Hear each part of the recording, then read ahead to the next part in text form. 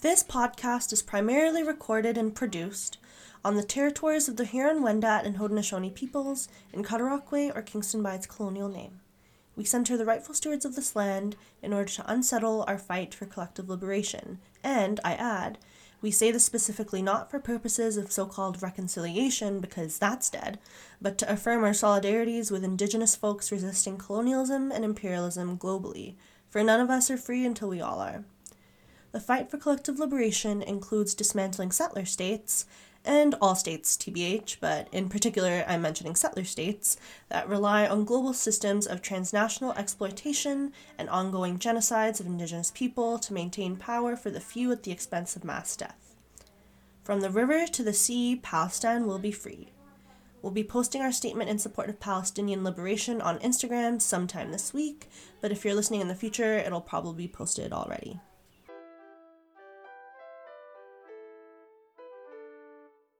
Welcome to another episode of Queer Muslim Resistance, a podcast from Oakland, Kingston.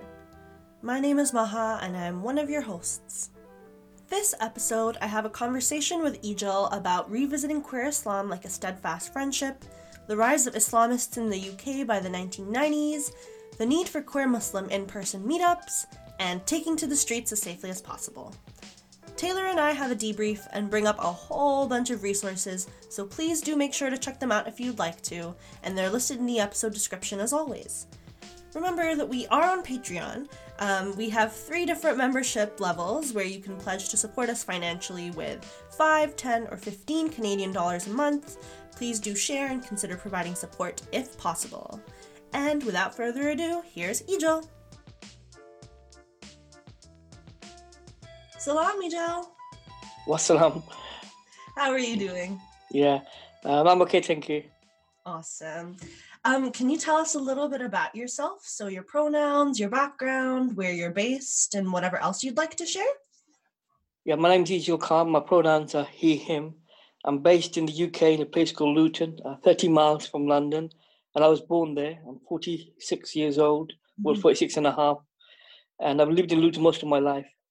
Awesome, thank you. So what role has Islam had in your life thus far?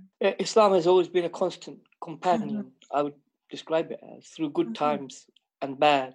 It's been there for me. You know, when I've lapsed, it's been there for me. It's like an old friend, you know, you can pick up from where you left off.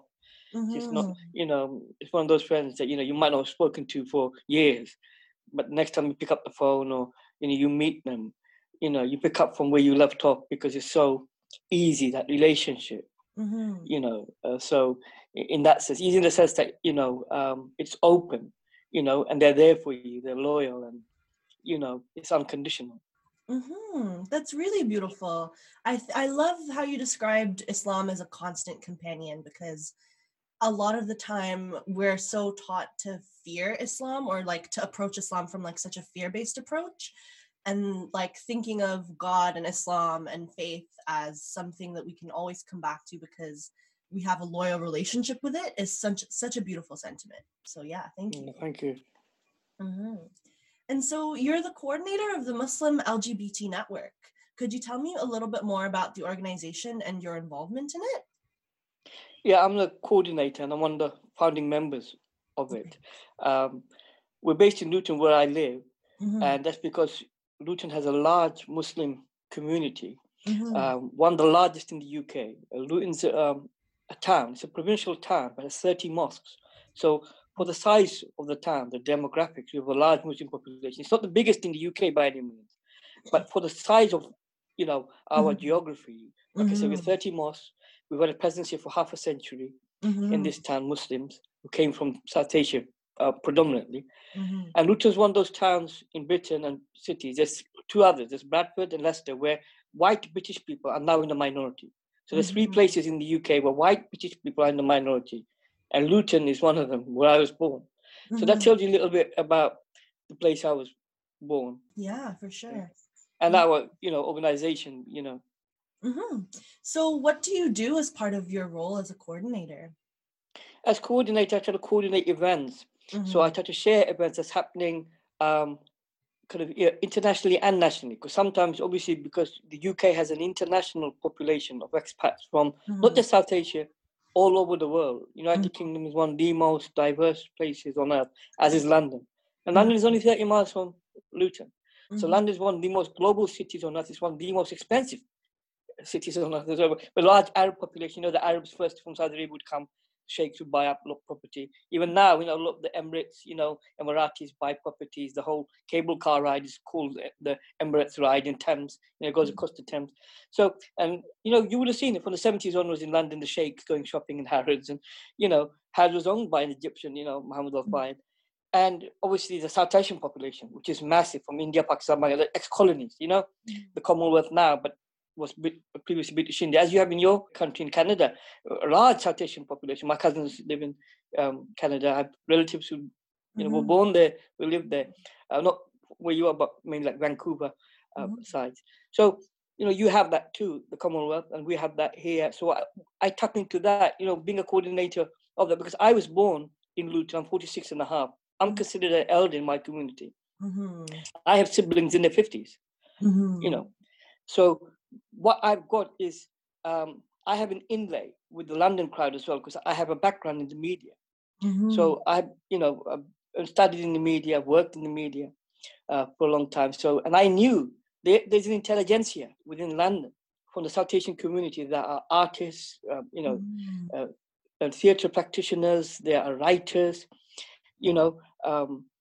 every form of the arts, you'll find South Asians in there. And they're not all just necessarily Muslims, because obviously South Asian, Hindu, Sikhs, Buddhists, but part of that is the Bangladeshi, Pakistani, and Indian Muslim community. We kind of fit into that.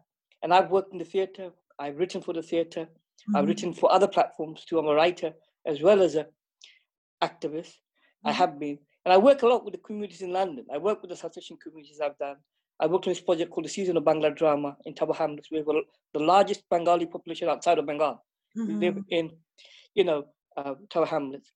And one of the mayor was Bangladeshi of that area of Tower Hamlets. Now the mayor of London is a Pakistani, Sadiq Khan, who I know as well. And so just I tap into that. Coming only 30 miles from London, it's not that far from London. I'm in London within 22 minutes from train. I can get to, because we're 30 miles. So I'm within the commuter belt of London, and I tap into that. But what is different about my organization is that we share events happening worldwide. Because, we have people who are expats from Pakistan, Bangladesh, Nigeria, any Muslim country you could name. And they want to know what's happening in their countries too. So what we do, we share. Because I know that might not be necessarily happening in the UK, but we share, events that are happening in Canada. Because we know we have friends that come from Canada. So, so we live in a global world today, social media, we're all in touch. So what the Muslim LGBT Network essentially is an organization that shares, events and news from across the world. And because of social media, we've been able to do that.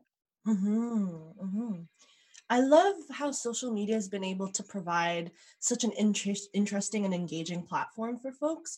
Like I, for instance, have been able to connect with queer Muslim communities all around the world, doing all sorts of awesome stuff like workshops and events and stuff, purely through Instagram, actually. So I do encourage folks who are looking for events and ways to connect with queer Muslim folks to check out the Muslim LGBT Network. What sort of events do you plan and share? We share mainly events that social meets, that include, sometimes there's a prayer element. It's not compulsory. So, there's a prayer element that, if you want to, you can partake in, you do not have to. Because I work with another organization called Hidayah, with Guidance. They're in Britain. I work with them. And today, actually, after speaking to you, I'm going to be on a panel representing Hidayah. But that's what the Muslim LGBT Network is about. We're a network of groups. So, I've marched with Iman at, Gay Pride in London. They're another group. They've been around since 1999 in Britain. They're one of the oldest LGBT Muslim groups in the world. Yeah. They started in London by expats from countries like Pakistan and Bangladesh. And so, that's why I work for Hidayah too, and we organize meets, because a lot of time it's not always politicized. It's not that, we are queer Muslims coming together, we're going to talk about politics or religion. Sometimes, we just go bowling, I'll be honest, we just have a coffee together. It's about solidarity and knowing that others exist in your town. So what we do is we have events all around Britain.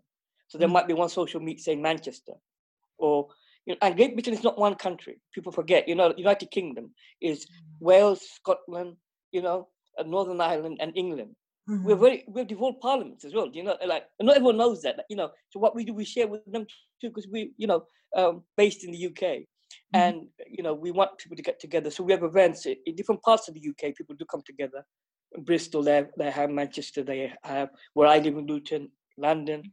So we've gone national first, and now obviously with social media, international. But that's the kind of thing we can organise in the UK. We can organise that. So we can say, guys, put a flyer up. We've got to meet, and we'll be meeting here, wherever. And not obviously during the lockdown, because obviously, I don't know how it's for you guys there. I know that obviously going through the pandemic too, but we're on national lockdown at the moment, and there are restrictions. But obviously before lockdown, we would just meet up on a social meet. But sometimes, like I said, the prayer element can come in. It depends, how people feel about it, but it's not compulsory. So yeah, we meet up. It's mainly social. But sometimes we do have other meetings which might say pertain to some an issue that's happening in the community, say rallying against homophobia, prejudice, such like. We do come together because there was going to be the first ever Muslim pride in Britain, and Iman is another group who I've been involved with, and we were going to have the march last year in April, but because of the pandemic, we had to postpone it. So it's stuff like that we come together for, and we were going to organize that, and we were all ready for that. But unfortunately, so it can be for a myriad of reasons why we come together. Yeah, for sure. And I love how you emphasize the social aspect of your meetups, because like you said, we don't always have to be talking about something. It's so essential to just find and create relationships with queer Muslims, right? So I think that's a really wonderful thing that you do. Thank you. So how do you use and practice your faith to highlight and fight against injustice? It's incumbent on Muslims, to uphold human rights. It's there in the Quran. It's enshrined in our faith, to uphold, peaceful living, the rights of minorities, dignity, the rights to property, the rights to, of women, which were enshrined in Islam, from, the inception of Islam. Women had rights to other religions and other cultures, faiths. They did not. Women had rights to property, as did minorities within Islam. Religious people don't know that because, there's a lot of misinformation out there in the West, particularly after 9/11. And certain things they think they know or they attribute to us. So, I'm a human rights activist. That's not how I necessarily described myself in the past. Because being a person of color in Great Britain, growing up in a working class town, I have always mobilized myself against be it racism or, misogyny, not just in my community, but larger, obviously, Britain was a very polarized place growing up for me. I was born in 1974. So you can imagine growing up in the 80s and 90s in Britain. So it's just that, human rights for me was Islamic rights, which are universal rights. To me, there was no difference. I think the human rights is universal to everybody across the world, irrespective of faith. And that's that's what I was taught as a child. That, when I went to mosque, when I went to masjid, and I was told that, human rights are an integral part of being a Muslim. And you've seen, like what I've sent you, my bio, I was on Black Lives Matter platform in Britain. And I had activists from America contacting me, said to do something, and you think, oh, hold on. And, because they understand that some of these activists, they're not all Muslims, but they understand that as Muslims, we were part of the civil rights struggle in America, be it Malcolm X, and others who stood with, say, Martin Luther King at the time, the Nation of Islam, were prevalent in that, and Muslims in this country where I live, in the UK. Obviously, our connections to the UK going back hundreds of years and colonialism and, and my broader fight, like, when I mean fight, I mean, metaphorically, I don't mean physically, as an activist, has always encompassed my faith, which has taught me speak up for those who cannot be heard. One of the bios I said, you said that, that was one of my quotes. And that's actually from my faith. It's not something I really came up with myself because we enshrine that, the rights of minorities, the rights of anybody who could be deemed to be vulnerable, and who could be taken advantage of, we enshrine that in our faith to protect them. So that's why I do. And that includes LGBTQ+. And that includes anybody who could be, susceptible to, prejudice. Yeah, for sure. And you said to me previously that collective healing benefits all of humankind to grow. So how do you kind of define or think about collective healing? And how does your understanding of Islam inform this practice? It's about self-empowerment. To me, collective healing is about empowering people, giving them the tools to do it themselves, to be organic. It's not about countries invading other countries and telling them how to be from different cultures and faiths. It's about people having the tools to do it themselves, empowering people, and that's only through learning yourself, teaching others if you feel like you can, teaching, informing each other in the ways to heal yourselves through trauma, whatever it may be in your life that affects you. It could be, anything pertaining to your well-being. We know that today in modern societies, but even if you look to developing countries too, how those communities in those countries empowered themselves. Like you got, Muhammad Yunus from the Grameen Bank, which started a micro investment company in Bangladesh, where he would give people microloans. He wouldn't give them handouts. And he talked about, because he was a professor at Dhaka University. So it's about understanding those people, and anywhere you are in the world, that any human being wants to, empower themselves. The saying, you can give someone a fish a day, but if you teach them to fish, they can fish for the rest of their life. Saying goes along those lines. So it's like that, to empower people, to heal themselves in the sense that, but you have to understand there are certain. It's not just to do with faith. There's other techniques we use today, mindfulness, and we have well-being, techniques we can use. They can also benefit us, be it yoga, mindfulness, which is not all automatically Muslim traditions, but we have certain, Muslim traditions which we uphold, in the sense that we empower others. So what you do, you try to go into a community to help them help themselves. So that's what I think collective healing, what I do with the Muslim LGBT network, I try to do. It's just to, like, we not just me, obviously, there's other people with me, and I stand on the shoulders of giants. Collective healing is just that. It's about communities coming together to tell you what's the problem in their communities.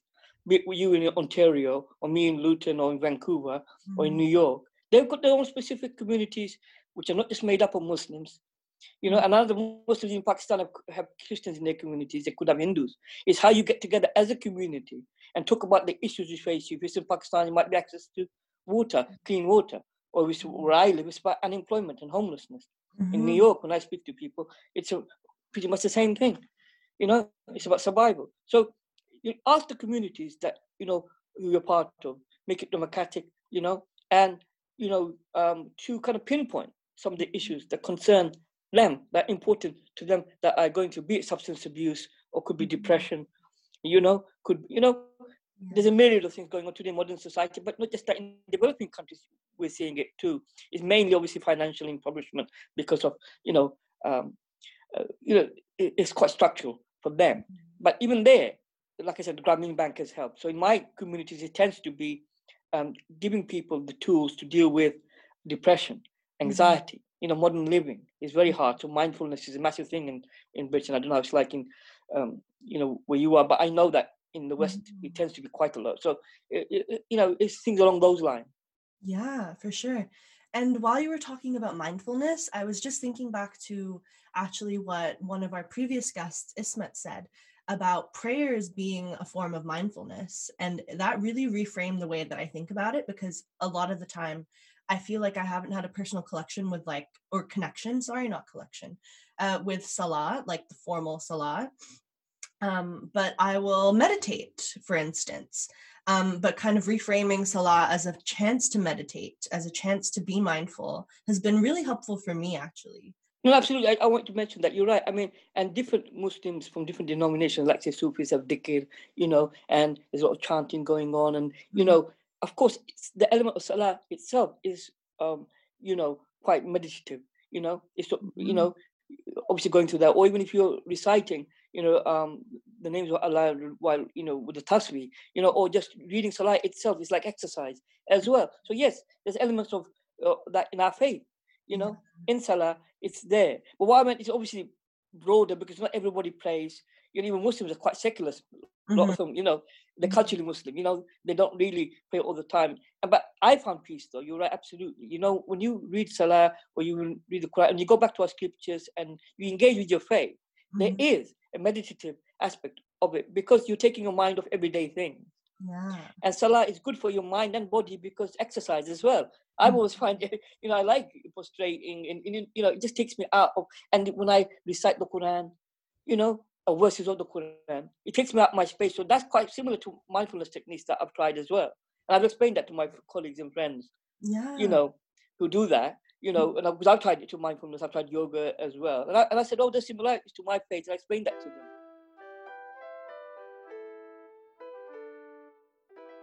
So you've also shared with me previously a quote of yours. As long as I have a voice, I will speak out for those who cannot be heard. So how does your vision of collective healing and perhaps the struggles and joys of your own life play into that? Well, for me, you know, I come from Pakistani and Bangladeshi background. My father is from a Pakistani Pathan on the borders of Afghanistan as well. So, you know, a Pathan background, my mother Bangladeshi. We were some of the poorest communities in Britain. So when we talked about Indians in my country, they had a level of education attainment that people like me didn't. And we inhabited the working classes in Britain, these kind of jobs they did that we inhabited, you know, blue collar jobs. So up and down Britain, in Bradford, you know, there were old mills, they just called them mill towns in Lancashire, you know, like Oldham, Burnley. There were riots, you know, that in the year 2000, and that's after 20 years after they closed down, there were riots, you know, in those places. And where I live in Luton, it's the birthplace of the English Defence League. I don't know if you've heard of them. And it was the headquarters of an Islamist group in Europe, in the UK, called Al Muhajirun, were based in my town. So, and they were started by Omar Bakri Muhammad. And he's from the Middle East. He was a cleric from the Middle East. And the reason why they set up in places like mine is because we hadn't healed collectively. You know, we were scarred by racism. And the only thing we had to hold on to was our faith. I've written about this in my town. It's called Vauxhalls in Luton, you know, the socio-economic legacy. And up and down our land, you know, in our countries, Bangladeshis and Pakistanis are perceived as uneducated and working blue collar. Not so much now, but when I was growing up, because now they've gone into the professions, you know, doctors, lawyers, dentists, you know, it's changing now because, you know, now you've got third generation, my parents first generation, me second, and I've got nephews and nieces, and, you know, it is changing. But when I was growing up, and collective healing was something we never heard of. Everybody I knew had an arranged marriage. My sister got married 17 years old to someone from abroad, you know? So everyone I knew was like that. You know, we had, you know, one foot in this country, but another foot in South Asia, be it Pakistan or Bangladesh. And it wasn't like, you know, North America where, you know, the people who settled there were more educated. You know, it was the brain drain. You know, you had many people settled there who, you know, were fulfilling jobs within the industry, say the IT or emerging industries in finance, or, you know, they had an education, so to say. They were educated people from countries like Pakistan, Bangladesh, and India. Where in Britain, it's not like that, because, you know, our history goes back hundreds of years. We've been coming and working, you know, ever since the Industrial Revolution, but particularly the post-war period, you know, when they lost a lot of people. We, you know, from the 50s onwards, you know, we're working in their mills, you know, and you see us, you know, with kind of broad Yorkshire accents and real accents, or mine, you know, from down south where I live. And we are part and parcel, but we never healed as a community. We went to the mosques, but we didn't even know our own faith and understanding. All we knew, you know, is that it gave us community. You know, the mosque became like a community center. When I was young, when I used to go to mosque, it was actually a community center where we met each other. You know, so much more than just a place of worship. We knew, all right, it's the house of God, but that's where you'd meet your uncle and your cousin and, you know, the guy down the road. And that's where we felt first, because we didn't go to the pub, you know, or the bar to drink, you know. But we hadn't healed, and we didn't know what Islam was. So, you know, what happened was in the 90s, you had the rise of Islamism in Europe, particularly in the UK. You had it in France as well, which has got a large Muslim population. But particularly UK, France, what we had is Islamists coming to our community. And they saw a fractured community. Like you said, we hadn't healed. We were damaged people who did, you know, because culturally, if you think about it, we come from a part of the world which is the birthplace of Hinduism, Sikhism, and Buddhism. You know, it is the land of the Indus Valley civilization, which predates Islam. So we had a lot of issues even with Islam and how we fit into that. You know, people would call us in the Middle East miskeen, impoverished, you know, and we were known as converts to Islam. So we were always striving for a true Islam, to distill it to such a point where, and that's where the Islamists came in. They kind of gave a narrative to people like, say, in my town, another mill town, where the jobs had dried up, where there was no work, it was happening, in Europe too. It wasn't just in the UK. And because obviously with them, we were part of the European Union. We are not anymore, but we were then, So, it was happening. And I noticed the reason why they filled the void. And they did it because we were damaged and we hadn't healed. And we hadn't found our own way, our own voice, our own journey.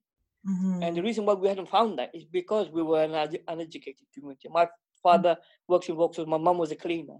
Today I have undergraduate and postgraduate degrees, and I have a good life.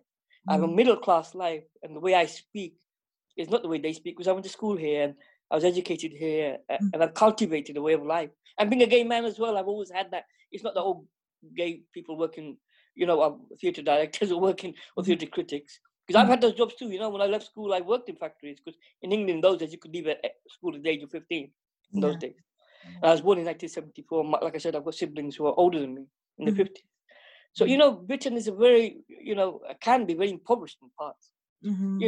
Obviously, it's not just the Queen and London and Buckingham Palace. I'm not saying that in Canada, because you guys now, social media, you know the truth now. But once upon a time in North America, particularly, and your neighbor America, and to a lesser degree Canada as well, because you're part of the Commonwealth. You always kind of had you had contact with us, because the Queen visits your country and the royal family regular, tours. But you kind of knew more about us than, say, America did, because they always had that kind of old-fashioned attitude. Obviously, the revolution in America, and they don't know who we are, and we don't know who we are. The only point was, the Islamists told us you have to be this way, and it resonated. That Islamist message resonated with so many young people I met, who were unemployed, who weren't working in Iraq war. They would talk about stuff like that. They talk about 9/11, which resonate with them, especially when you haven't got a job, you're marginalized, And it wasn't just as simple as that. I know there's geopolitics involved, but in a town like mine, where people are not working and unemployment in my community, the Asian community, the South Asian Muslim community, was twice the national average. So we were so easy pickings for the Islamists. When they came into our community, many, were, favorable to them, to what they were saying. They were, they were understanding that point of view, because they thought, hold on, we've lost our way. That we're Muslims, but we don't practice. We're Muslims who act like Hindus and Sikhs. Because some, you know what I mean? Some of the guys used to drink, and some of the girls never used to wear hijabs. And do you know what I mean? And they used to, and the Islamists came in with a different message. The Islamist message in the 90s, I saw it myself. They get your foothold. They were talking about homophobia. They were talking about, what the rhetoric was homophobic. Because I would come out of mosque, see guys with a stool, and they had literature there. And we're talking about gays in such a way, gay people, that I'd never heard before. Because before, we were seen but not heard. We were tolerated. Don't get me wrong, we weren't accepted. But there wasn't that kind of rhetoric where, gays deserve the death penalty. It wasn't Salafist or Wahhabist in nature. We were Sunni, Wahhabi, or say Hanafi, but we weren't Wahhabi. And we went to a local mosque, which was like, say, Pakistanis or Bangladeshis, inhabited. But they were coming up with something else that we'd never heard of before. They were talking about women in misogynistic terms, and stuff that I didn't grow up, like I said to you, I grew up with human rights, understood, and there was a saying, La ikraha fi din, which means there's no compulsion in the deen of Islam. My grandfather was an imam, by the way, in South Asia. My grandfather, he marched with Mahatma Gandhi. So, and my father worked in a factory. So we had people in a factory who had links to the Indian subcontinent partition. So that's the kind of country you grew up in, and that's why I spoke up. When I had someone say, hold on, gays deserve to be pushed off a building, I said, what? What are you talking about? And I had a foothold in the community that I was born in. They could not. Do you understand? I had the power to do it. That's why I did it. And the only reason why I did it is because I wanted those people to understand that some people are being pushed off roofs in other countries, or they're being sentenced to death, in other countries where they don't have rights. And here we have human rights, where you have the right to practice your faith in a Western liberal democracy, secular democracy, which is Great Britain. A liberal Western secular democracy gives you the right to practice your faith. That does not give you the right to discriminate against another, or call for death penalty, or discriminate in any way, because you're lucky to have a voice. We have more rights in this country than we would in any Muslim country. So that's why my fight started in my town. But you know what? Then I took it nationally, and then I've grown. I took it internationally. And I've grown as a person through it.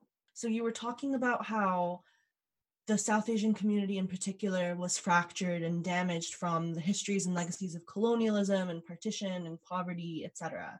How is that changing now? Have you noticed differences? There's vast difference. You look at London, the mayor is Sadiq Khan. I know Sadiq Khan. If you go on my Facebook page, you'll see a picture of me and Sadiq, and I've known him from before. I've been on a couple of things I've done with him before. I know I've been on television with him before. I've been, like in the parliament, I went to meet him, and I've known him. So he's a little bit older than me, a few years older than me. He's a bus driver's son. So that will tell you all about London today.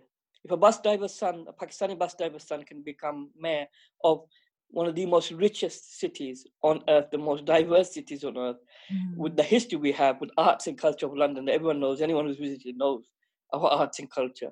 So that tells you what London has become. United Kingdom has got its problems. And, there are, like I said, poverty. Even London has its pockets of poverty. Of course it does. Any city does. We know that, when you peel underneath, it's not touristy, like anywhere in the world, you go somewhere. But London particularly, I understand that because it's such isn't it, like, disparities, you get that. But, for the South Asian community, look how far we've come. You look at the cabinet, what we have people in the cabinet. Our Home Secretary was Sajid Javid, another Pakistani. He's not longer, but, so we've had that from both parties. We have MPs who are from South Asian backgrounds. And I've met most of them because I know I've been, you go on my social media feed, you'll see them. I've met most because of my work in the LGBT field. I would have stood myself, if I didn't have so many skeletons in my cupboard. But, being a gay man, I was out there, doing stuff with the my, community didn't approve of, And in those days, like gay clubs, going out and doing stuff like that. Those guys were, hard and studying and doing stuff. Or, do you know what I mean? Like with us, like with me, it's different, particularly because South Asians used to go out to the clubs and to meet other gay people. And we were fraternizing in places where there's alcohol, and that's, frowned upon in my faith. And, but others, who, they didn't necessarily have that because, for them, it was all about race. It was all about being a minority, and they worked hard. Don't get me wrong. Sadiq Khan didn't just become mayor overnight. He's an MP and he worked hard in his community, and he's had his battles like every other.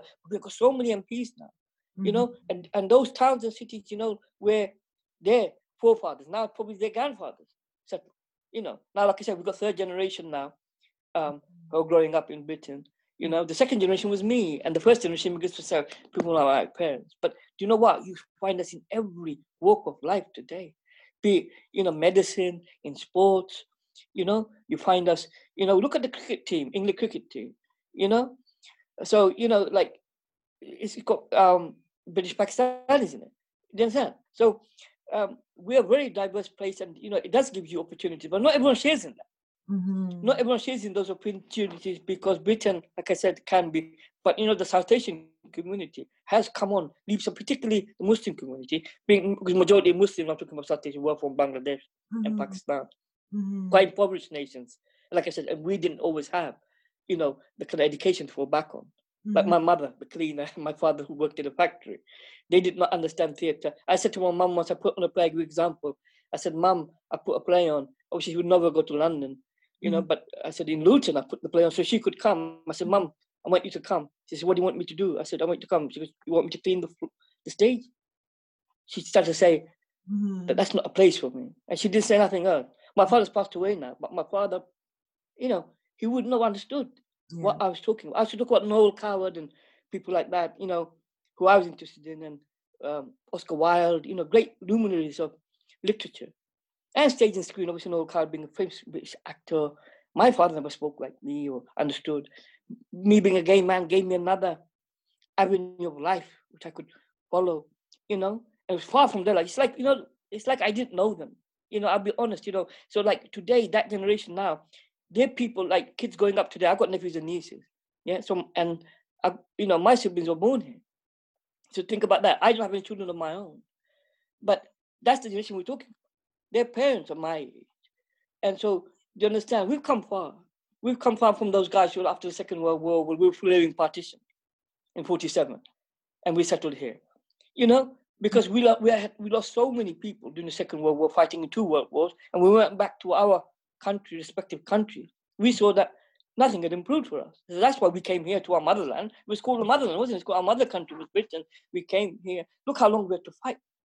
To 70 years now. Our presence, even before that, obviously in the subcontinent, people used to Maharajas and students been coming to Britain, and Gandhi studied at the Temple Bar in London, and so many people did. But I'm talking about, mass migration, really from the post-war period. We built Britain. We built Britain after the Second World War. It was bombed out after the Blitz. The Blitz, they called it in London, and other parts, not just in London, Coventry, like Luton, where I live, was bombed out. Other parts of Great Britain was bombed. Where we had factories in Luton with ammunition factories, so they bombed that.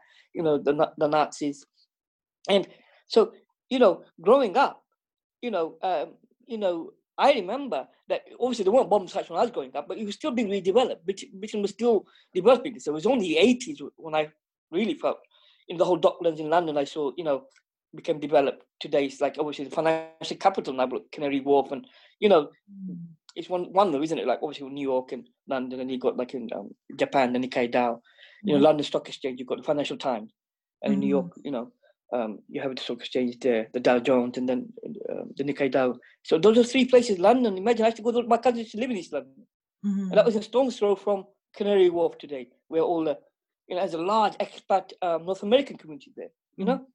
100,000 people from America live there, and tens of thousands from your country live there, work there.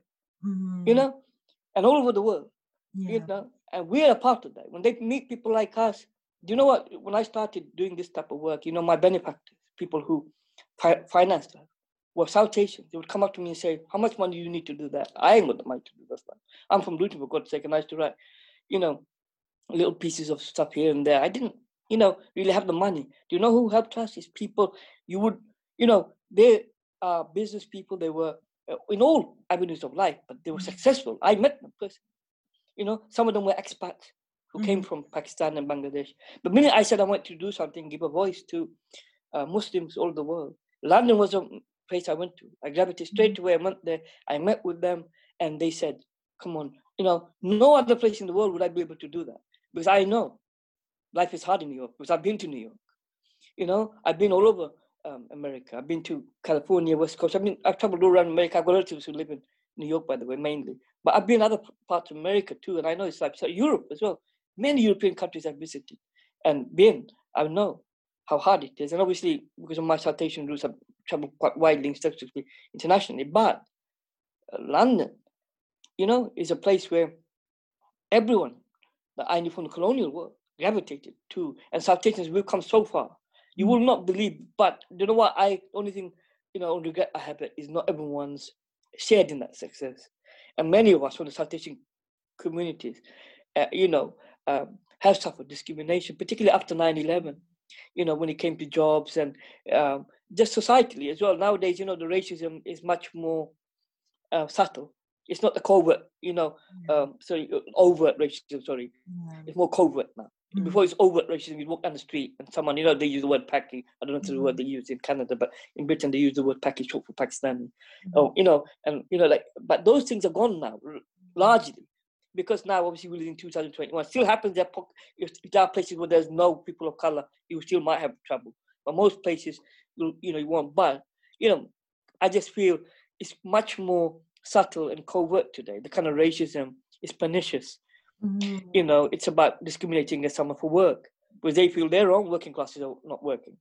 You got poor people in Britain not working, then in Europe as well, not working. They think, these guys, forgetting that we were born here and that we grew up here.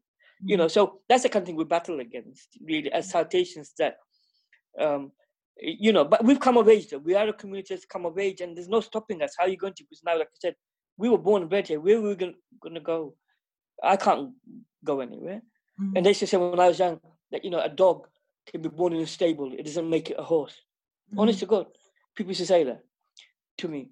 Wow. Meaning that you're born here doesn't matter, because, we should still speak our parents' language. At home, we were bilingual and we speak that in our food. But today, the kids, growing up today, my nephews and nieces, they don't even, they feel, even though I was born here, they didn't accept me. Like, I'm talking about, 25, 30 years ago when I was growing up. Today, what are you going to do? You can't stop them because they're part of the cultural fabric of this country. Mm-hmm, mm-hmm, mm-hmm. So you talk about like this subtle, pernicious racism. How does your work with the Muslim LGBT network kind of tackle this or work to challenge this? But it's really from what I explained, my own experience, being an intersectional human rights activist. It's the overlapping nature of racism. It's, and intersectionality is all about that. Intersectionality is about, how racism, color, sexuality can all feed in to the same thing.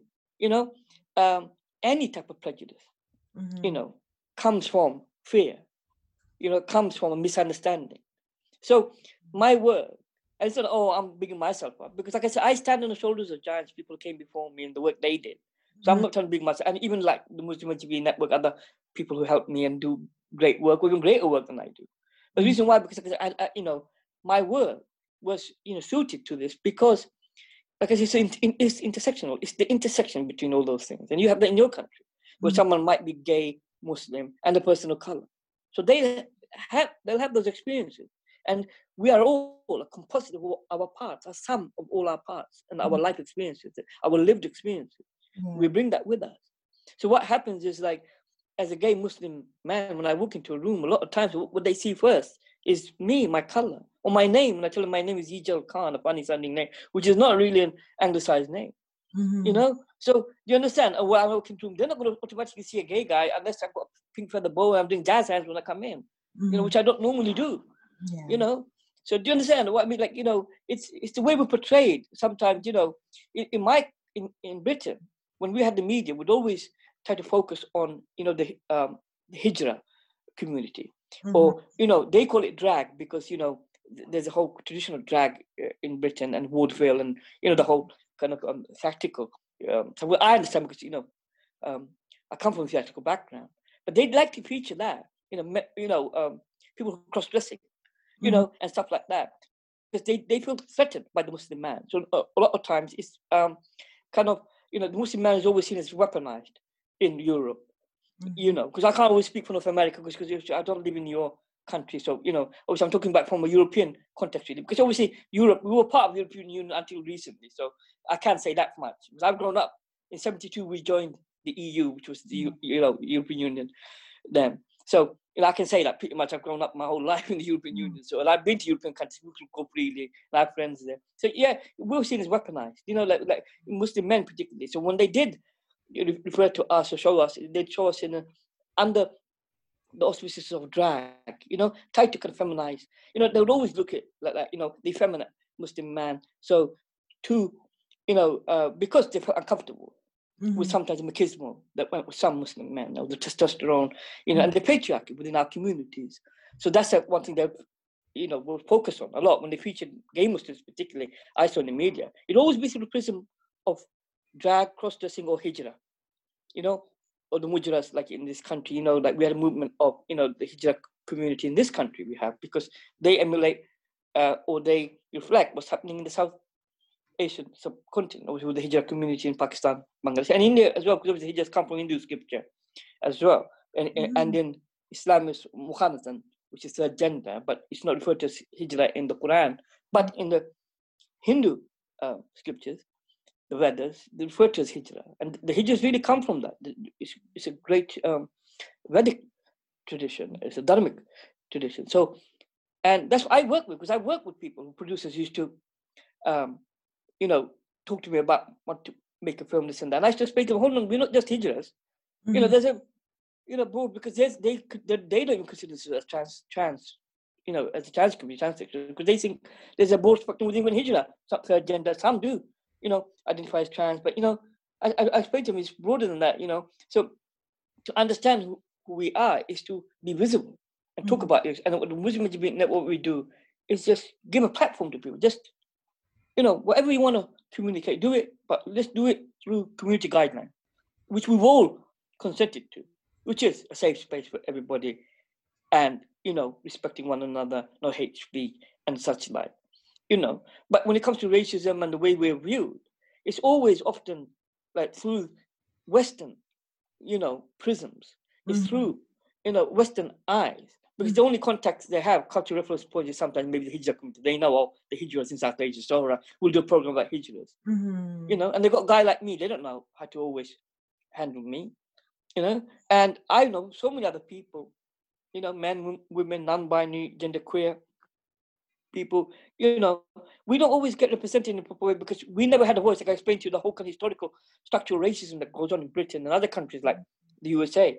Well, obviously, we've had histories like in Britain as well, similar because, you had such large, diverse communities. I know you have them too in Canada. It's a very diverse country too. I'm not trying to say it's not because, I know it is, But you know what I mean? Like obviously Britain and America, we're quite similar in our demographics in that way, and because, some of the problems we've had, but in America, much more obviously civil rights, but in our country, it still goes on. Look at how Shilpa Shetty was treated, like, when she went on Big Brother UK. In India, they protest. I don't know if you're aware of that.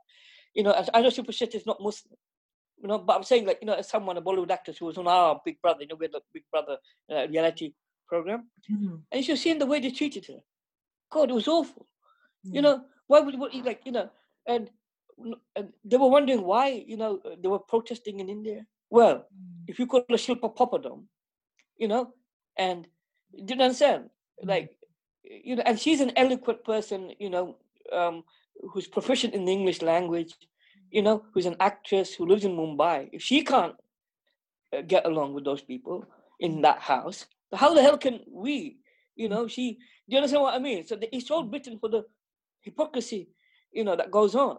The Shilpa Shetty was discriminated against someone so eloquently speaks beautiful English, better than me. She lives in a great, look where she lives in Mumbai, a very cosmopolitan place, and an actress who's well-traveled, and she didn't do anything to, upset those people in the house. It was just her and her name and where she came from. But they weren't really aware of who she was, that she's a Bollywood actress, because a lot of those people who they didn't really watch Bollywood. The producers probably knew that, or the South Asian community, not just in Britain, but across the globe will watch it. But that's what I mean. I know that's a frivolous example, because maybe, okay, she's not Muslim, she's not LGBT, but do you understand what I mean? Like in Britain, like we don't have our representatives.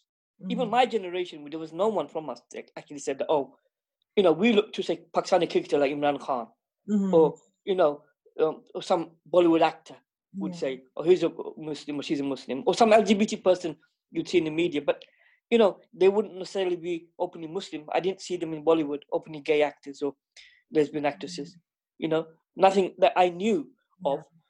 Do you understand? There wasn't any reference points for us. And today, Great Britain is that kind of place. There's a lot of structural racism, Black Lives Matter. I was heavily involved in Black Lives Matter campaign when we happened. Even though it happened during lockdown, I still went out and I had to do it where I can, even in my own town where I was in.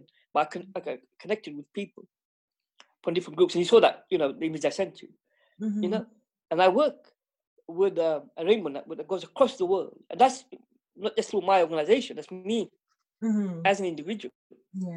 Because I've met so many people in my time, But yeah, I mean, structural racism is something we're coming to terms with in particularly America and Great Britain, those countries where you have large, extremely large,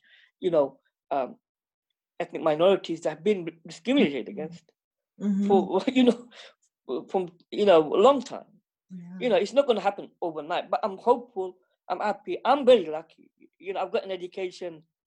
I'm very middle class now today, although I came from working class family, and my friends and the people I know and I've met and the work I do. So I'm very lucky, but my people are not that lucky. The people I came from.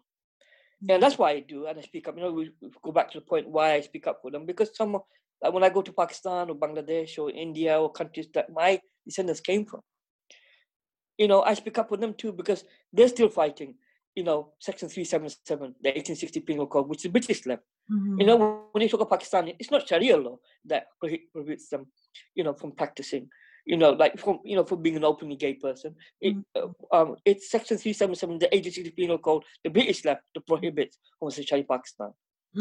Which comes from British law, and many aspects of Pakistan's law is based on British law. So is Bangladesh's C777, which India scrapped. I was at a party I was at the, the scrapping party. It was called, the Indian High Commission organized it. They invited me, little old me from Luton. I went all the way to London, and there was a party. There were people like expats, Indians, who live in London, and there were British Indians too.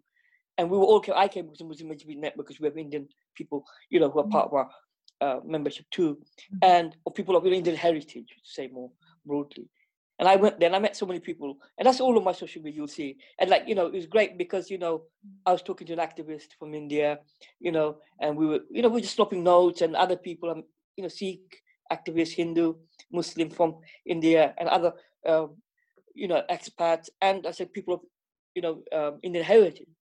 And when I met them, I realized, hold on, there's a parallel between what's happening. And that's what I mean. Just speak up for, we should all do that. Today, on social media, we can share, what we believe in. We're all activists today. When you share a meme, on a certain subject, say, what's just happening in Pakistan, say, whatever it is, I'm saying, example, I'm giving, like, say, honor killings in Pakistan, or, in Bangladesh, when you're talking about, poverty or garment workers. When we share something today, it goes global, it goes viral. And that's the power, because we're all activists today, all across the world. Anyone who has access to social media, be it through a smartphone or like I'm talking to you. So that's what I mean, like, speak up. And it's not just me, I'm saying to you, to anybody, to your viewers and listeners, or listeners, because obviously it's a podcast listeners, but, to understand that we are all activists, and anything that we share can go global, as long as it's positive and helping humankind. That we have a duty to do that, and we, like, this is a time in history that is like no other, where I can talk to someone in Islamabad right now, or like I'm talking to you halfway across the world in Ontario, and I'm sitting across the Atlantic in Great Britain. That used to be one of your colonial masters, part of the colonial so do you understand that I speak to people? I spoke to someone who was living under ISIS territory, who I never heard of again, was a gay man. So I dared to think what happened to him. But he used to communicate with me. I used to tell him that do not communicate to me if it's going to be against your personal safety, because I don't want him to get caught. And if it finds out, and I warned him about that. It was him, because you mentioned that. And so you understand. So stuff like, imagine that someone who's living in ISIS territory could be, sentenced to death, or executed, or thrown off a building, was speaking to me, and I didn't speak to them again. I was extremely worried, and stuff like that's happened to me. And I subsequently, now obviously, I get the photos involved with that if I do feel someone's in danger. And I always like to tell people and advise them about, their personal safety, because it depends on your jurisdiction where you live. But if you think about it, we live in social media age, and that's what's having a voice is, sharing a meme about what's happening in Balochistan in Pakistan, or what's happening in Nigeria, in Abuja, under Sharia law, or what's happening, in India, with the farmers. Do you understand what they're doing in Canada, where we've got one of the largest Punjabi populations in the world? When you go to certain places in Canada, in Vancouver, and such like, with some of the signs are in Punjabi, and that. And in my country too, I tell the Muslims, we have a duty, to our brothers and sisters across the world, Muslims who do not have the same freedoms we do. You can do it on touch of a button, you can, but obviously be wary of your own personal circumstance, your personal safety. I would not want to put anybody at risk anywhere, even in the UK sometimes. But what I do say, we have a duty to speak up. For sure. Before we wrap up, do you have anything that you would like any listening queer Muslims to take away from your stories? I'd like them to know that they're not alone, that what they're doing is not wrong, and to be their authentic selves. And it's for them to reconcile their own faith and their sexuality. It's their journey. Don't let anyone else tell them what they are, what they should do. And, what I repeat what I said before, La ikraha fi din. There is no compulsion in Islam. We are not compelled to read 5 times a day, or read 1 time a day, or do anything. In Islam, we can be whoever we want to be, as long as we respect each other, uphold human rights. We have the right to peaceful living and dignity that we give to others. But, if you want to leave your faith, if you want to disaffiliate yourself or disassociate yourself, you can do that too. There's no apostasy. You don't deserve the death penalty because you did that either. You don't deserve the death penalty because you are engaging in same-sex relationships. what you can do is to be true to yourself. And if you still want to be Muslim, you can still be culturally Muslim. You don't have to be practicing. So I can say that you don't have to be practicing. And even if you are practicing, and you can reconcile your faith and your sexuality, with Muslims, we come from different denominations, different parts of the world. We're different cultural heritage. It's not all one homogenous group. I understand that. And you have to seek. If you want to seek religious guidance, seek it from your own tradition. Whatever it may be, seek religious guidance. Speak to the ulama. We need some reference point. But ultimately, it's for you to reconcile your faith and sexuality. It's something I did. It took me a long time. It took me a hell of a long time, and it might take you. But, don't let anyone tell you how to be, because our faith says we are not compelled to be anything that we do not want to be. And to be a good Muslim is to be a good human being, first and foremost. Alhamdulillah. So is there anything that you would like to plug, or where can folks find you? It's just a Muslim LGBT network. We're on the internet everywhere, on social media platforms. But there's other groups like Hidayah. They're a British group. They've not been out long, but 5 years now. Hidayah means guidance in Arabic. They're based in the UK. They're LGBTQ plus group, but they do a lot of good work. And what we do is, like, if we're based in the UK, we still publicize, other stuff, that's going on across the world. And Iman have been growing for 21, 22 years now. One of the oldest Muslim groups that's in Britain, so I like to plug them too. Iman, I've marched with them, they do great work. So just to say, to all the LGBT groups across the world, that there's a great solidarity movement that's happening across the world. What you're doing, the queer Muslim resistance, what the great work you do. And it's not a mutual appreciation society here. I'm not brown-nosing you guys. I'm telling you the God's honest truth. I've been online from Britain. If I can access you, there's many countries in the world that access what you're doing, and while we are talking across the Atlantic, which is quite far, So that's what I mean. You do great work, and to show you portray the visibility, within our community. You make it visible. You show the diversity, in our community. I've seen, like, some of the stories you've highlighted, because you can go on the website as well, and the stuff obviously on social media. We know with your Insta page and what you guys do is brilliant, because you're doing it in your context, in a brilliant North American Muslim queer context, and what we're doing is a British Muslim context, and what guys are doing in Pakistan would be a Pakistani context. But one thing we all got today, remember, social media.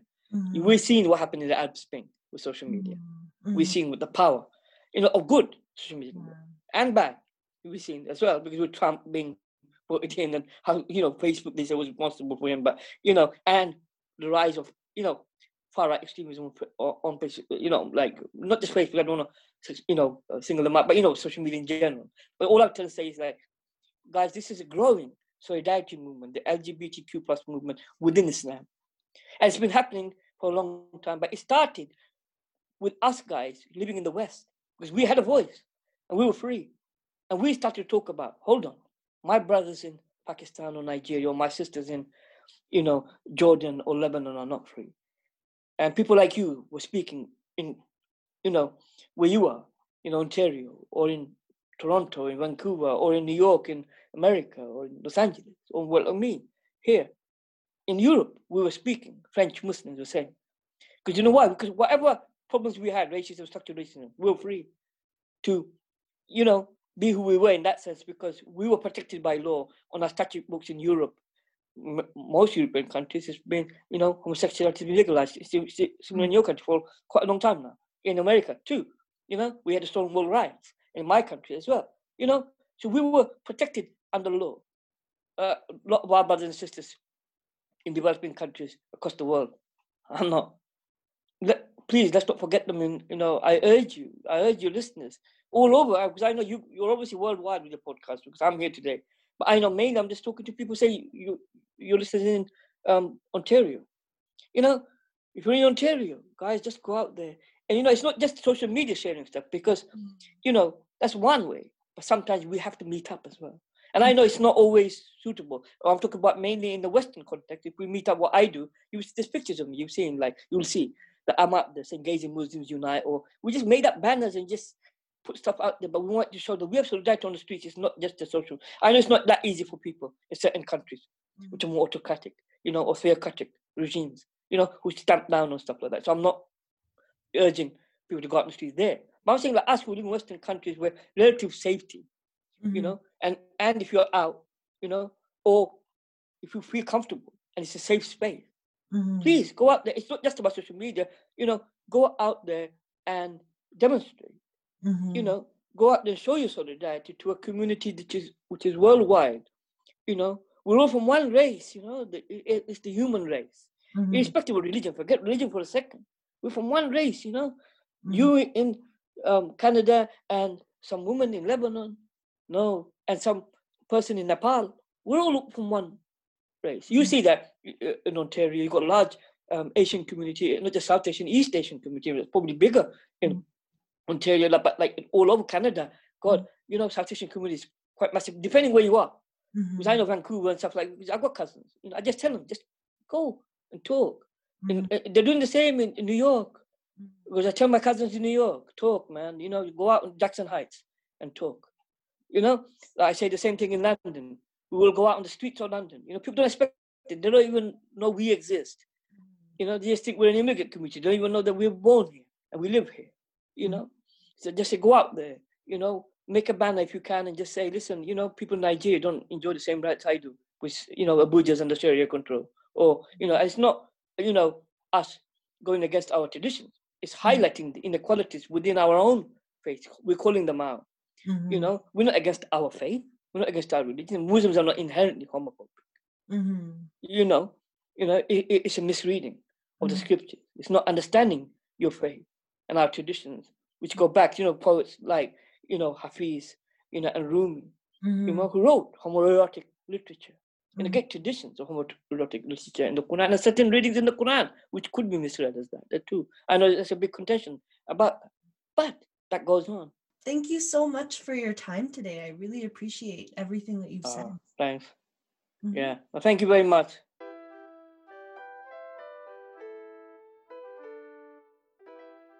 Hey, Taylor. Hi, Maha. Unfortunately, Nicole won't be able to join us today, so it'll just be the two of us having our debrief. Yep. Ejel mentioned a lot in the episode for sure.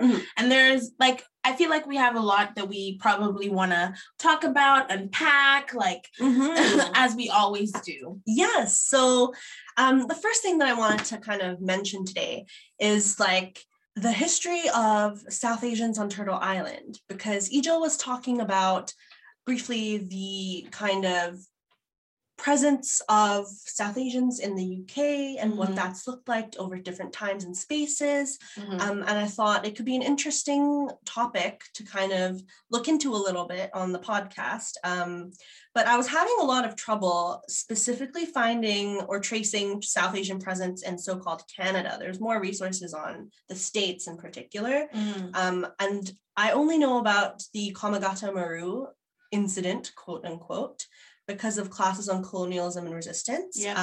So for folks who aren't familiar with that, it was a group of, I believe, refugees from the Indian subcontinent who had traveled via sea boat to somewhere in Canada. The East Coast. Was it East or West? Maybe it was West, to be honest, I don't know. Yeah, we should have done our research. I'm so sorry, everyone. But yeah, so they were denied entry into Canada because Canada had specifically white exclusive immigration laws, policies. There's a lot of interesting resources that explain that a little bit more.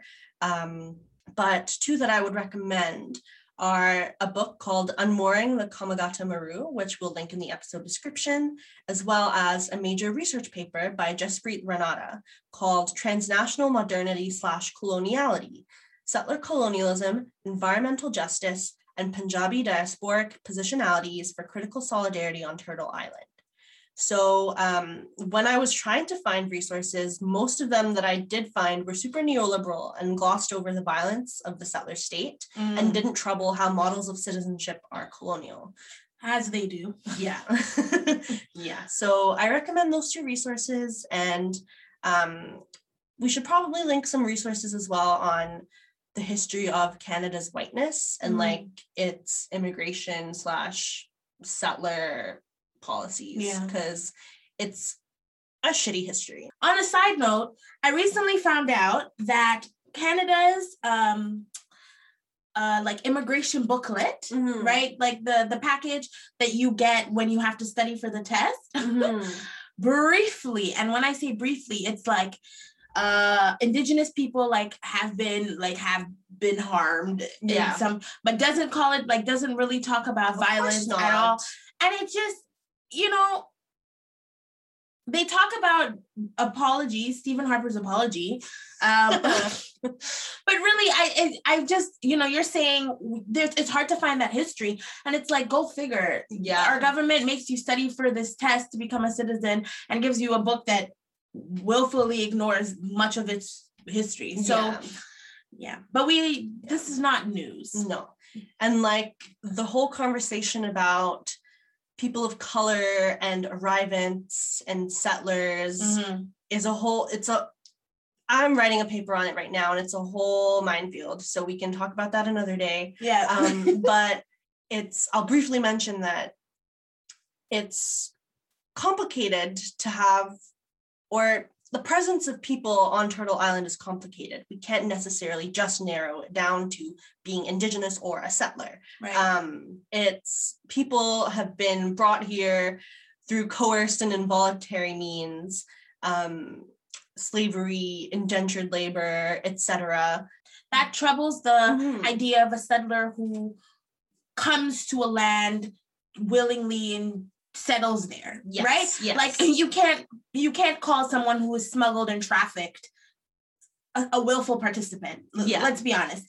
And so over time, I've been involved, but researchers and academics have, began to help us understand, and I know you were talking about this with me, help us understand the complexity of like indigeneity and what it means to be Indigenous to a land, and how that it isn't just Indigenous settler. And like also, what are our responsibilities when we're located in more precarious / undetermined positions? Right. And what does it mean? Like, does it matter that we can't necessarily identify a specific label? No. Like, exactly. So what I'm drawing on right now is the work of Mohammed John Vanous, whose PhD dissertation, inshallah, will be published.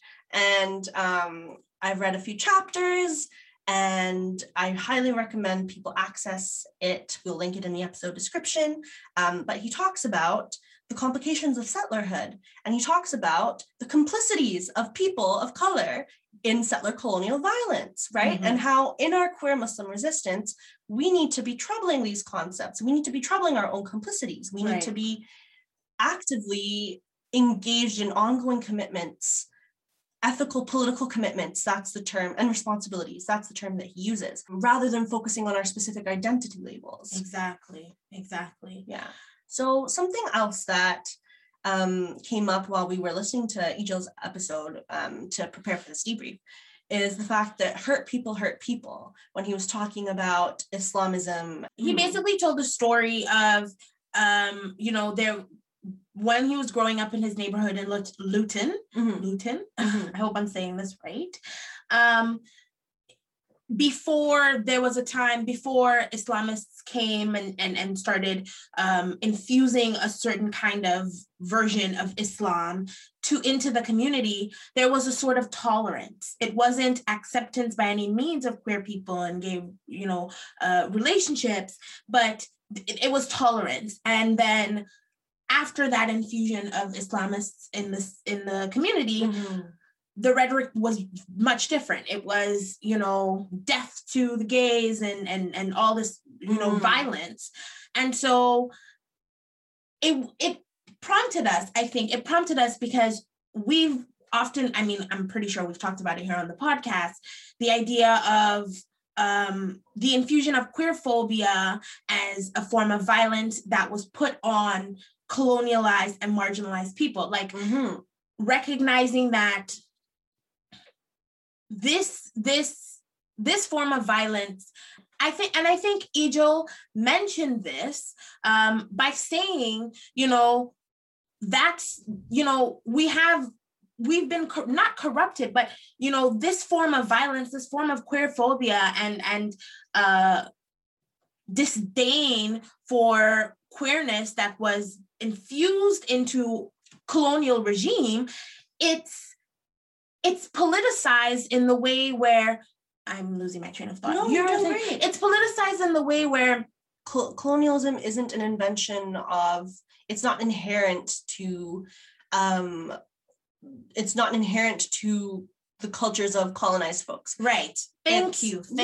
Of course. It isn't inherent to, you know, otherness, right? Like, we have to understand this as something that is it is political. It's part of a system. And, you know, we were also talking about, if we think about how queerness is being, and the idea of freedom and being out and all that stuff is also now being politicized as a symbol of Westernness, a symbol of modernity, and any place that doesn't represent that becomes backwards, becomes other, becomes, you know, behind the time, literally behind time. We, you know, like, wow, they're so, you know, they still do that there, right?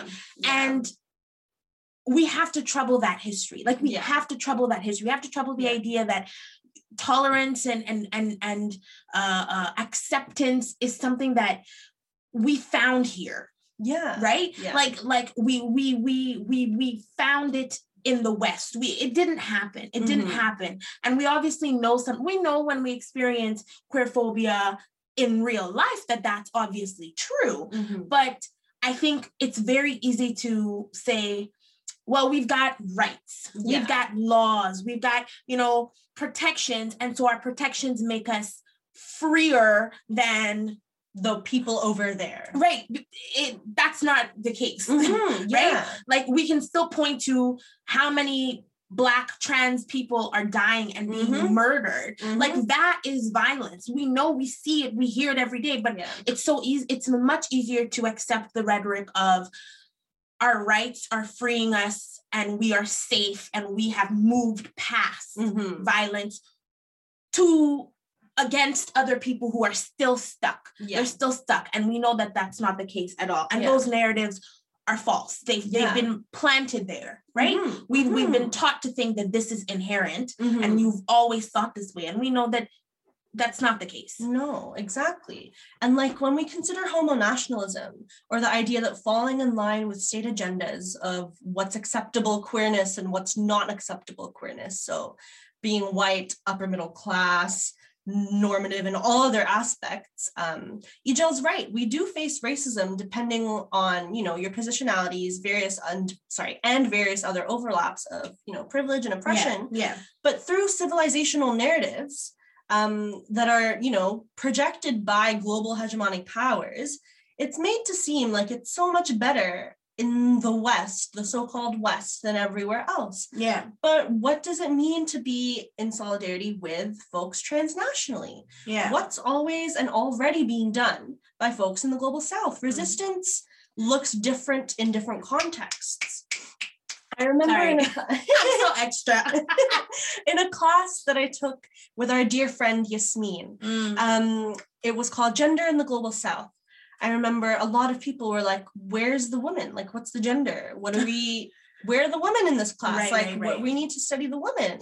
And like, oh, the women are oppressed over there, etc. Like, narratives, not as explicit as that, but those were the underlying, you know, implications of people's questions and concerns in the class.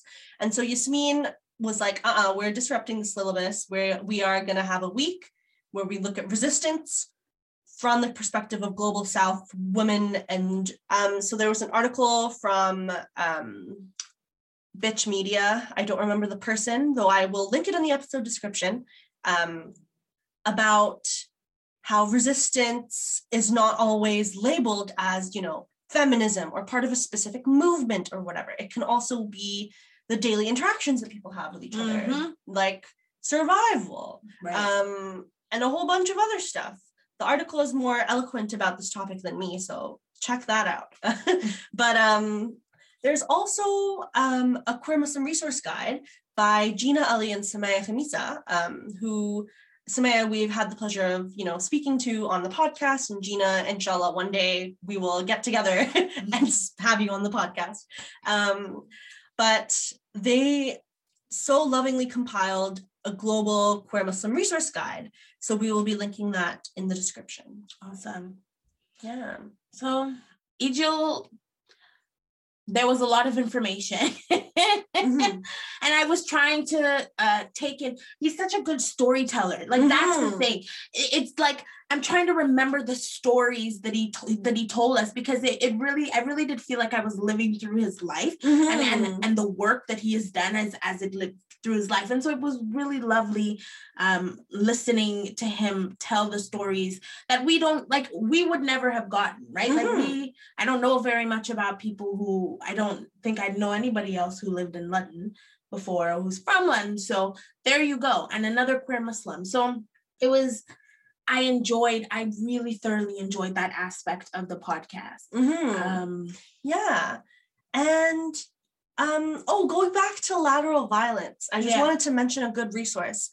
Kei Cheng Tom's book called I Hope We Choose Love is fantastic. It's like a series of essays and poems and writings that center love, who would have guessed it, as a radical politic, a way in which to relate to each other, a way in which we hope to choose to build the futures that we want to see and the presents that we want to see.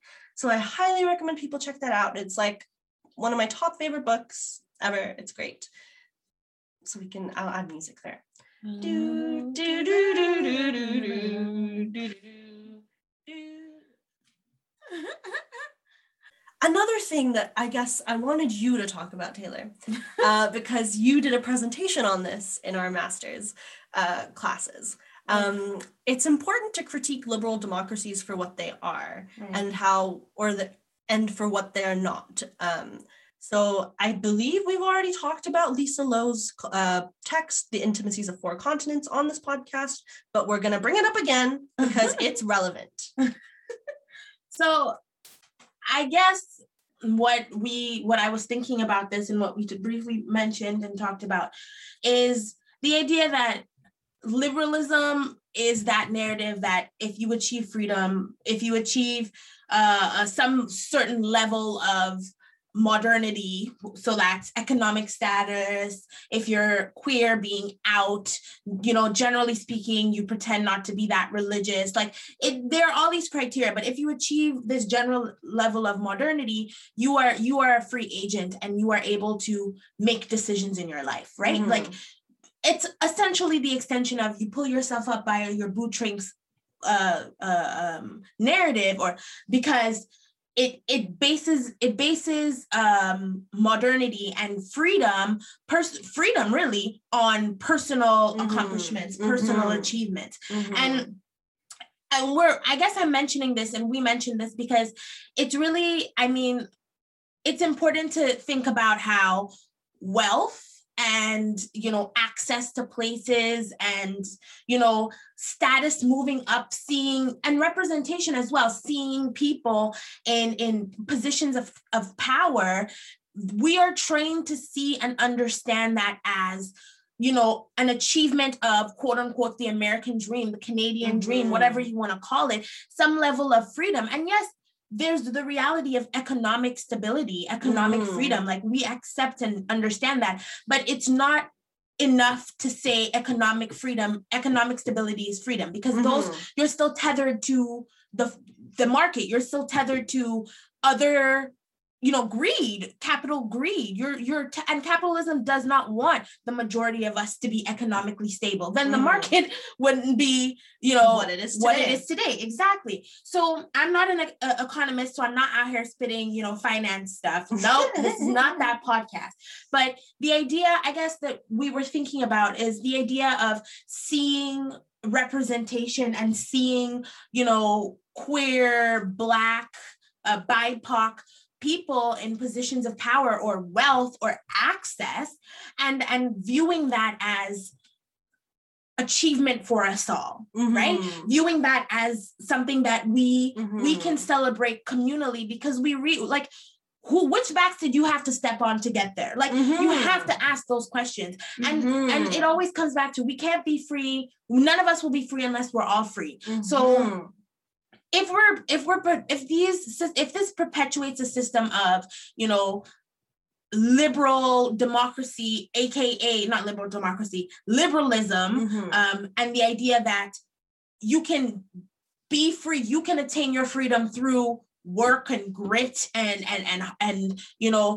these steps to freedom, and once you get it, you'll be economically stable and have no worries in the world. Like, that's you won't false. Be oppressed. We know that's false, and we know that's predicated on building wealth. Really, that's what it is. It's building wealth, and with that comes the power. So if we can start there, and if we can start troubling that narrative and actually seeing the work that's being done outside of that, outside of success stories and who was chosen to be successful, like how we define that success, it's much more, I think, empowering to critique even the people who look like us and the people who we would expect more from, because then we can actually start having relevant conversations across economic lines, across like communities, right?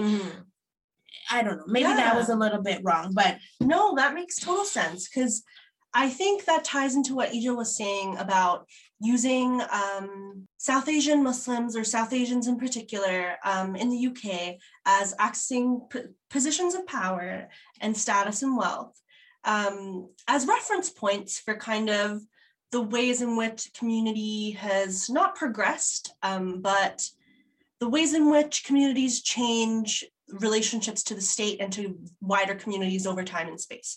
But ultimately, representation in politics in oppressive systems will not save us. And so I recommend the work of, again, Mohammed Janvanous, a queer Muslim scholar. Have I already said that today? Yeah, you did, but this was in reference to something else. Oh, but I recommend the work of Mohammed Janvanous, specifically the article "Transnational Decolonization is the Way Forward," or is the solution, not movements such as Bernie Sanders and the Women's March. Another thing I want to say on like representation politics. So two things. Ejel was saying that there was that South Asian person on one of the shows or whatever, and they, seemingly had all this access and, cultural, capital, and went on the show and was like, people were being racist and were being absolutely, was not being treated well. And that is the point. Like, that's the point. You can have that access. You can have the wealth. You can have, this capacity, clout, I don't know. Clout, clout. You can have that and still be shitted on like the rest of us. Yeah. You know what I mean? And another point, for everybody who, loved and, was like, go Kamala, like the first Black and brown. Don't forget the brown. I wasn't gonna forget it. The first Black and brown female vice president. Representation. We're getting places. Look at this. Look at what she said recently about supporting Israel. We can't look to representation through existing power structures. Exactly. We can't look to it because we recognize that those people are not in it for, deconstructing the system that brought them there. Like, they're not. Like, if you're rich, you're not going to want to get rid of capitalism. You're going to want to keep capitalism. Yeah. So there it is. Yeah. And that kind of links to the idea of respectability politics, right? Yeah. So like, if you behave in a certain way, if you achieve certain things, if you are meeting certain conditions, criterias of modernity, of civility, all defined by whiteness, right? Then you will be okay. But that's not the case. And we'll link an article on respectability politics in the episode description for your further information. But going back quickly to that idea of transnational decolonization, I was just today reading, or yesterday, I can't remember. The days are all a blur. I was COVID reading time, right? I was reading an interview with Feral Feminisms an interview with Tiffany Lathabo King, interviewed by Feral Feminisms, and she was talking about how decolonization has to be this, hold on, let me pull it up. It's right here. Okay, here's the quote. On a fundamental level, the process of decolonization requires that we are undone and unmoored by the idea of living in a way that requires mass death in its various forms. Say it again. In exchange for others' self-actualization. Say it again. By becoming undone, I mean it really has to fuck us up in our core and make us relentless about seeking out and making alternatives possible. And also realizing that the alternatives can be much more pleasurable than the current situation that we are merely surviving. Also, decolonization is not just about the ascetic project, giving things up, but fundamentally about creating new and pleasurable ways of living. Bring us in, Audre Lorde. Bring us in. Audre Lorde. Yeah, I know this was an Audre Lorde that was speaking, but she mentioned new pleasurable ways of living. And you know me, anytime anybody talks about pleasure, the first thing I think about is Miss Lorde, my mother, my spiritual grandmother, like we are connected.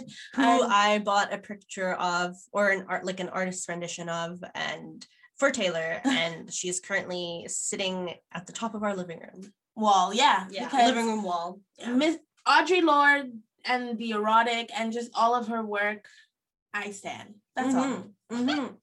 But so decolonization requires like a rupture in society, right? Like it's not a metaphor referencing that famous article by Eve Tuck and I don't remember people's names, but Tuck and Yang, okay? Tuck and Yang, yeah. Look at you. You do remember people's names. You out here.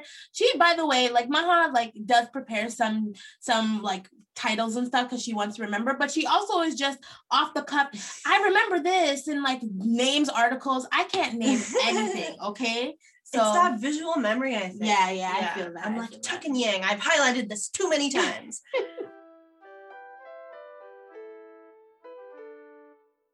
Another thing that Ejel said was the idea of the category of hijra as being broader than what the label trans can conceptualize. And that reminded me of a specific chapter of a specific book by David Valentine. The book itself is called Imagining Transgender, an Ethnography of a Category. And the chapter that I'm thinking of is chapter 4, The Making of a Field.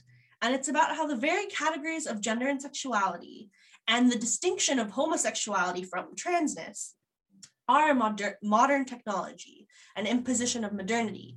And they also trouble the meaning of modernity, but we can get into that another time. They criticize the assumption that sexuality is experienced as separate from gender and that they aren't experienced in complex intersecting ways.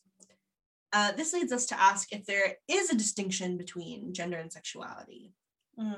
Right? Gender and sexuality become deeply entangled with one another, inseparable for those subjects whose senses of self are not mediated through an understanding of gender and sexuality as experiences separate from another or other aspects of daily life. So basically that references people who do not conceptualize themselves in an LGBTQ plus framework, right? So there exists a local set of conditions that determine how sexuality and gender are transformative, and they're not necessarily two distinct concepts, but they can be depending on the local context. I'm losing it a little bit here because I'm trying to remember the name of the author Gloria Wecker. Oh, you're brilliant. See what I mean? She's brilliant. What was the name of the book? Politics of Passion. The Politics. I was like, passion something. Oh, she's brilliant. Okay. Yeah. So exactly what Maha's talking about. Gloria Wecker, the first time I discovered it was in my 4th year of undergrad, and I was like, oh, this is great. And then we revisited it in master's, grad school. And Gloria Wecker's The Politics of Passion. In it, they talk about Mati work. And so this is in Suriname. And the idea of one cannot be a Mati, but instead one does Mati work. So the idea of Mati work as in sexual relationships that are fluid, that what if one were reading it and trying to make sense of it in the West would frequently read and understand as queer or within the framework of LGBTQ+, but that makes no sense to someone who is from Suriname or someone who does Mati work, because it's not an identity label. You can't, pinpoint someone as queer in the same way that you would do. You can't pinpoint someone as a Mati, because that wouldn't make any sense. In the same way that you would, in North America, pinpoint someone as queer.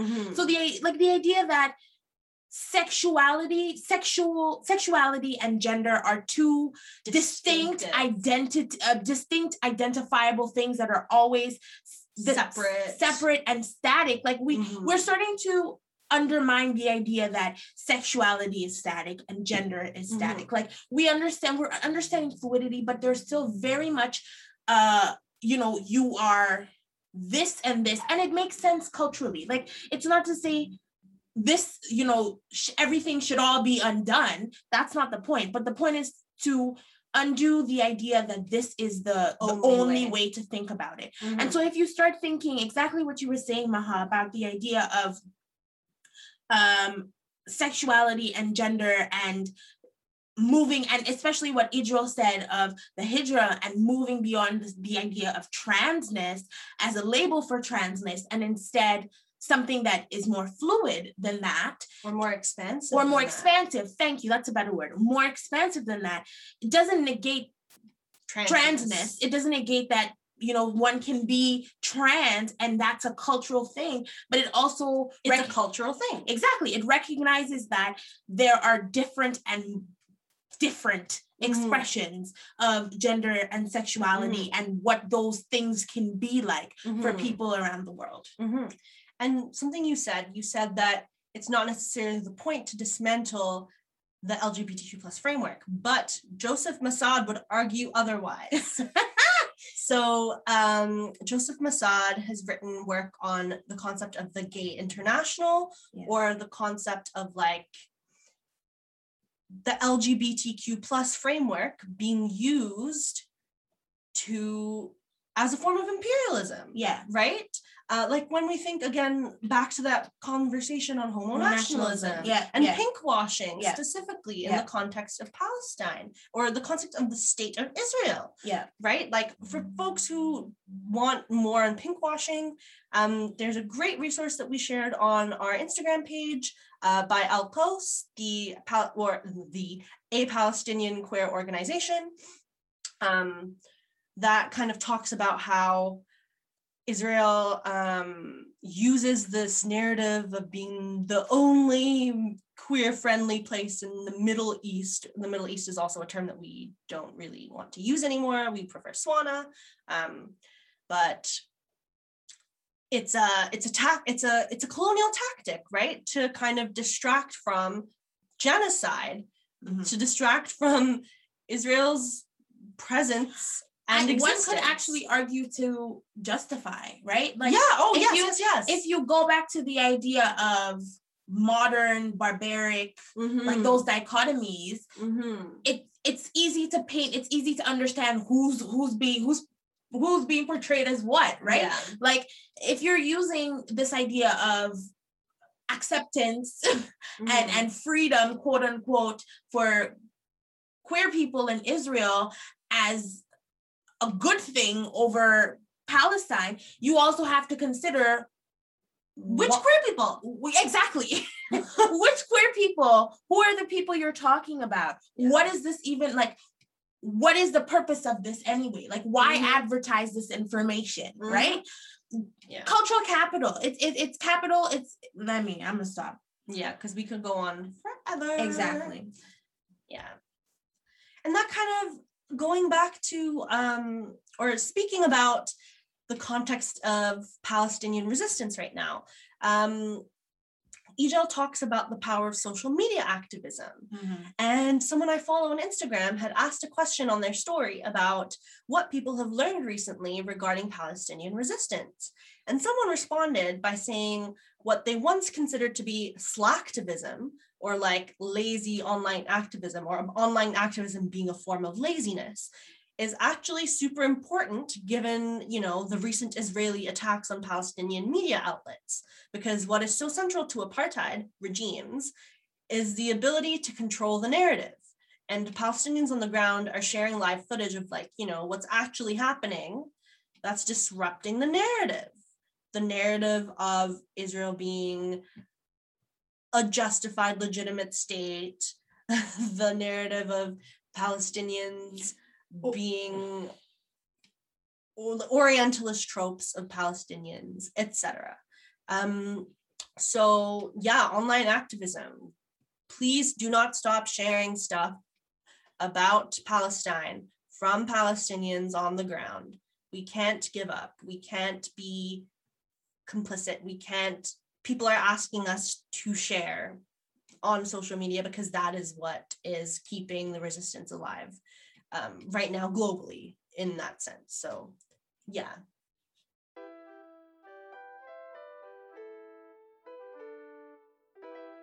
Thanks for listening to another episode of Queer Muslim Resistance. This would not be possible without the help of our lovely volunteers, Abrar and Aram. Thank you for your time and support as always. And as always, you can find relevant links in the episode description. Make sure to check us out on Instagram for links to our Queer Muslim resource guide, to sign up for Tarif, a Queer Muslim reading group, and for awesome Queer Muslim content in general. If you like who we are and what we do, please do consider supporting us financially on Patreon. Visit patreon.com/queermuslimresistance for more information. That's patreon.com, patreon.com/queermuslimresistance. And you can email us at queermuslimresistance@gmail.com if you have any inquiries, additional resources you'd like to see added to the resource guide, or if you just want to say hi.